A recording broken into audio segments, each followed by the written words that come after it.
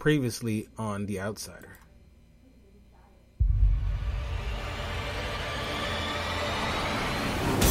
Someone was here last night. Jeannie drew that. She just had a bad dream. Dreams are messages, bro. Manager of the strip club, Claude Bolton. You send me a mugshot? I snuck into Heath Hofstadter's house yesterday. Someone put clean sheets on the box springs. Put down the gun! Come take a look at this. What the hell did that? You send me a mugshot? I've been having some personal problems. All I'm asking for here is an opportunity. What is happening to me? Holly wants me to go to the cemetery where Terry's buried. That's the barn where they found Maitland's clothes. You need to tell me what this is about, Holly. It would be better if I told you in person. I think you should drop the investigation. Something very bad is going to happen. I'm just trying to get to the bottom of it. Hello, and welcome to an all-new episode. Welcome to an all-new episode of Talking the Outsider. I am one of your hosts, Kente, all the way live from Los Angeles, California, and I'm so happy to be here with you guys today. And I'm joined by my one and only beautiful co-host, Jen. Hey, how's it going? I'm doing great, Jen. Awesome. Very awesome. Kind of excited to talk about this episode where everybody confronts the impossible. Yes. I'm really excited to talk about it. It was definitely one of my favorite ones, and one that I think moves the story along a lot, quite a bit. Interestingly enough, I think the show actually does a much better job with this than the book did. So hats off to the writers on this, because the adaptation really gave it a little something that the book felt like it was kind of missing. Yeah, I agree. I definitely agree with that. I really feel like they filled in a lot of holes that was in the book, and I'm very, very happy to talk about this episode. I think a good place to start off is the bus scene and what it represents. I want you to kind of go into that, and I'll piggyback off you. Well, okay. So the bus scene is, to me, the bus scene was actually kind of disturbing, because I feel like it's the first time that our entity, El Cuco, is sort of injecting itself into Holly Gibney's experience, sphere, if you will. Like, before this, she's been able to sort of objectively look at everything and see it for what it is. And here in the bus scene, all of a sudden, there is some kind of very clear connection that it seems to try to be making with her, or that she is experiencing. And she ends up seeing things that may or may not be there. I think that they left it rather ambiguous, and almost crashes the bus that she's on, putting, everybody in danger. What's interesting to me, though, about the way that they did that was it really explains why she can't just dismiss this at this point. It gives a concrete connection between what she believes is going on, and maybe even if she had some lingering doubts, they are erased after this. It is very obvious to her that something very supernatural is going on.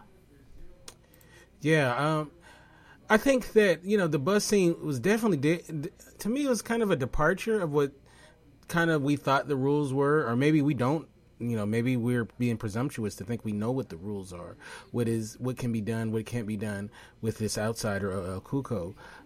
It was really, it was interesting. Like, I wonder, was that a manifestation of her thoughts? Was it something that was actually happening? We really don't know. So this is interesting to see how this will actually play out as it relates to the episodes going forward. Perhaps if I could just inject a tiny bit more, the thing that makes this so incredibly intrusive is that up to this point, we know that our El Cuco has had to have some kind of absolute contact with its victims in order to manifest in any way, in any meaningful way at least. And so I'm left with two thoughts, right? One thought is that Holly is such an incredible conduit for kind of outside energy that she is able to pick up on, that she somehow picks up something from El Cuco, and that perhaps it's kind of like, if you stare into the abyss long enough, the abyss stares back. Right. That kind of thinking. But then I'm also, there was also another moment in the episode where I actually thought, well, maybe this isn't what we think it is. Maybe what it is that Holly has sort of, she stared the beast in the face, and now she has a better idea of what this might be. And all of this was just sort of her manifestation of what she thought El Cuco was or would try to do. And somehow at this point, although, in retrospect, it kind of doesn't make sense, just because by the time that we're done with the episode, it doesn't feel like that it's such a valid point to think that it just came from inside of her head. It feels a lot more like there is something external happening. Yeah. And, once again, going to the themes of belief and how these people's beliefs affect the way that the events happen, I think that this is something that we got to keep an eye on going forward as it goes to the topic of this podcast, or these right. episodes. Okay, so let's talk about Jack Hoskins picking up Holly at the bus terminal, and I believe that we're to believe that he's on a mission from El Cuco solely, but I get the feeling that a lot of it was his own, what he wants to know for himself. I don't believe it was all for El Cuco. What do you think? Well, I think there's two pieces to this that sort of stuck out to me. One is that Jack Hoskins, obviously, yes, he really is being directed by El Cuco, but it is very clear to me at this point that Jack Hoskins has enough of his own self left, that he is acting sort of his own volition. And I think that part of that intrigue, part of that deep curiosity about, well, what does Holly know, is not for El Cuco. It's reconnaissance for him, because he's trying to understand, what is this thing and how does it have such a hold over me? I think we should think of Jack less as an actual puppet and more of a, at this point, much more of a, I'm unwilling, but I recognize how much pain it costs me to not go with the program, basically. And I don't want that to happen. So is there something that I can do to fix this? And in some ways, I feel like he thinks that Holly may be the grail of information for him. Right. He's fishing for information. She's not giving it up. So are we to believe that she was suspicious of his motives, or she's just naturally, that's who she is? Yeah, I don't think that she was suspicious at that moment. I think that the way that she was looking at the dissemination of information was very much from I need everybody together, because if I start explaining this in piecemeal, it's never going to make sense to any one person. Like, and in some ways that actually makes a lot of sense. You can't tell one person one thing and then have them discuss it with another, and especially not something so fantastic. Yeah, that was something that she did say in her meeting. And she kind of gives her this look. And then when she makes the comment that you look jacked up, you look like someone's snatched your heart. And then he gives the speech about his ex-wife. And then he has this interesting smile on his face when he says it. I thought it was a very well done scene. Yeah, it was. There was a lot of emotion conveyed with very little actual dialogue, but there was so much depth to it. Yeah. What do you think about the bathroom scene with him once again being tortured by El Cuco? You know, I got to tell you, these are some of the hardest scenes to watch. First of all, and again, you know, another hats off to this actor. The guy who plays Jack is actually really very talented. There's a torment attached to every scene where he is experiencing a connection or a communication with El Cuco, and it's not just pain. You can really feel that there is a visceral torment about something invading his mind that is so unwelcome and so unfamiliar. Like, you know, it's just so out of the ordinary. It's so wrong. And I think it has to do with the fact that Jack is such a guy of control, right? He is such a man of everything that I do, I have control of. You know, I have a plan for everything. And in this case, not only doesn't he have a plan for it, but he has no control over it. So I think it must be 3 times as difficult for him to deal with this as anybody else. Not that it wouldn't be that difficult for anybody else, but just for him in particular, it's really hard.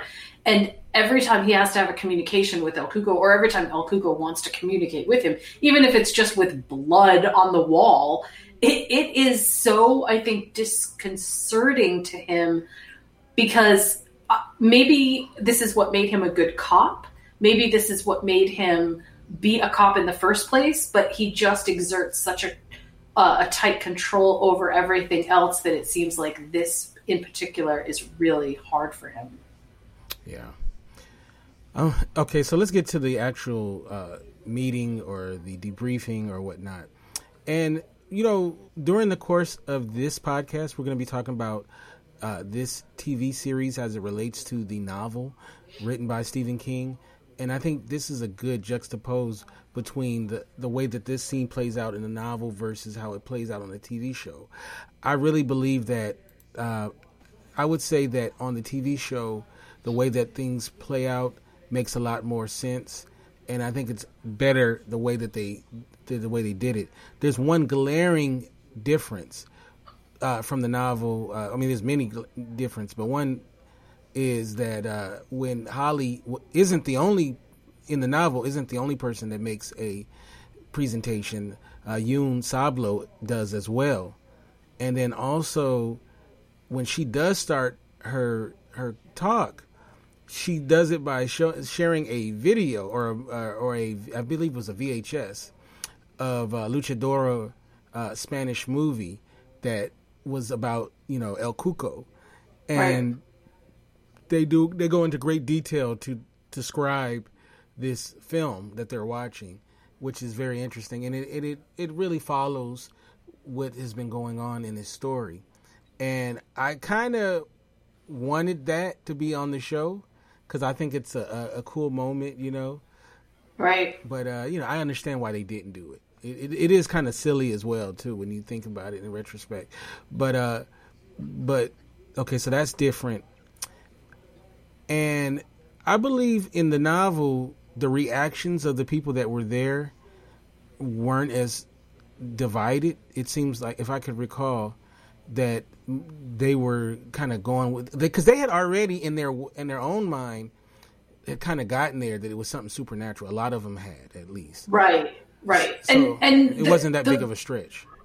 The way that they pivoted this, which was, both an interesting writing choice, but also this is one of the glaring things in this episode that sort of didn't sit quite right with me. Although I think I understand why they did it as a plot choice. I don't know if this was the correct plot choice to make. Howie invited Glory to be there. Right. And unfortunately, what that did was it set up sort of an invitation for the great Doubting Thomas to be there. And you can understand why, right? I mean, her husband's been killed, and he was not killed by the boogeyman. He was killed by a gun. And for her, the death of her husband, I think, is a little bit more tied up in something else. It's not exactly tied up with clearing his name. I don't think it's as tied up with clearing his name as we would like to believe. He's dead.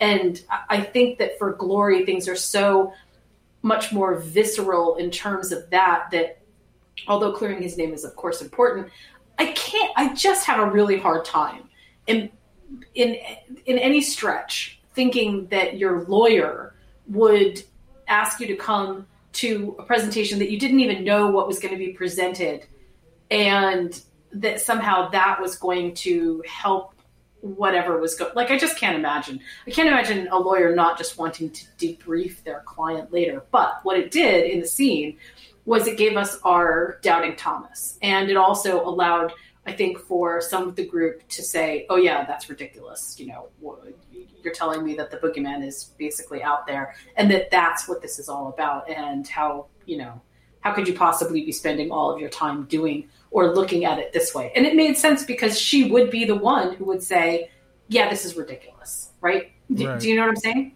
Oh, no, definitely. And I agree with the responses. It made a lot more sense. And it also had Ralph, who is the extreme as far as not believing or wanting to believe as well, too, you know. So I really liked the way that it played out better on the show, but I do agree. Why would they have her there? It didn't make sense. You would want the information, then you want to relay the information to your client. It almost felt like they should have had Ralph be Glory. It almost felt like they should have had Ralph be the one to stand up and say, are you kidding me? Right. This is what we have been spending all of our money and time on, because Ralph is the one in the show that has the most resistance to this being anything that he cannot prove as a cop with evidence. You know, I mean, he even goes so far as to say so later. You know, look, I want to solve this, but I want to do it with evidence, with, you know, cop stuff. Right. Silly old cop stuff. Yes. Silly old cop stuff. So the name of this episode is the one about the Yiddish vampire. And I love that title. It's a great title. And I love the scene that it's based on. So I'm going to play that clip. All right? Yep. And over the centuries, you know, people got called devils and demons. They got called witches, a werewolf of this, the vampire of that. And we always say, well, people back then, they were ignorant and hysterical and superstitious. Nowadays, we've got science and psychology. So we know better than to mistake humans for demons. You know, but what if every now and then we mistake a demon for a human? Very interesting. I think so. Did you ever hear the one about the Yiddish vampire? Vampire flies in through the window of a church. His fangs are out. A priest immediately goes for a crucifix, shoves it in his face. Back, you fiend. Vampire laughs, says, "Nee gunst helfen, Bubala. It ain't gonna help you, baby."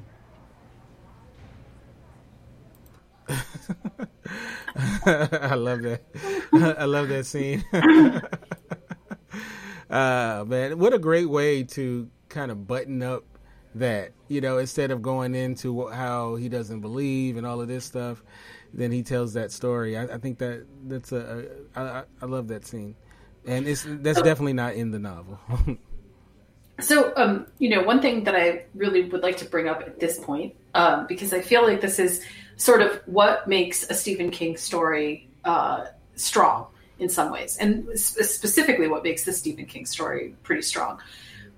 Our disbelief of things outside of what we can sort of scientifically prove or factually understand prevents us sometimes from getting information that maybe might even be useful in order to dispel even the very myth that we are sort of thinking about. So there's a little bit of meta context going on here where the El Cuco as a being relies on the ability of people to both believe and disbelieve at the same time. Believe that something is happening, you know, the direct connection, you know, the rash on the back that shows that there is something happening, and disbelieve, where everybody else in the community will completely turn away and say, it is impossible that you were not the person who did this because I saw you here. This happened. All things that can sort of factually be backed up. And in this case, even DNA evidence. And so the Stephen King sort of awesome plot development that he makes in a lot of his supernatural stories really revolves around people being so stuck in their own thinking, in their own paths, that they totally miss the obvious. And Holly, in this case, has sort of uncovered the obvious, brought it to their attention, and yet everybody says, no, that can't be. And if you look back over a lot of Stephen King stories, you'll find a really similar theme. But this story just, like I said, there's almost like this meta context in it where it sort of is calling attention to the thing that it was calling attention to. And it works really beautifully. And that scene is also another sort of epic demonstration of that. Yeah, and it was a big build up to it too, because like they really did a good job in the episode before, making you go, "Oh man, I can't wait for this scene," and I believe it lived up to its billing. It did. It definitely did. Yeah.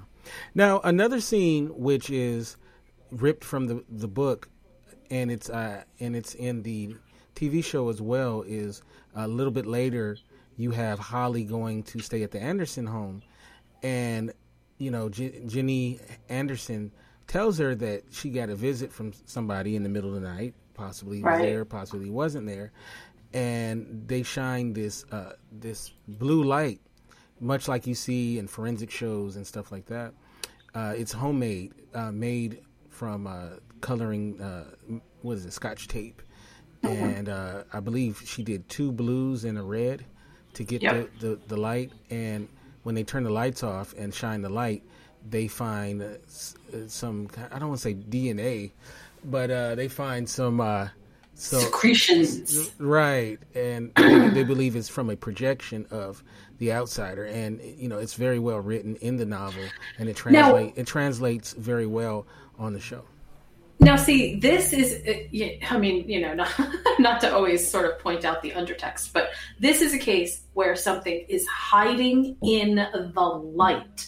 Like, it's there, and we just don't see it, not because we are not looking for it, not because Ralph Anderson isn't a good investigator, but because we see in the light, and the outsider does not work the outsider works outside of those parameters. I actually thought that it was pretty genius, both in the book and in the series. They did it really well.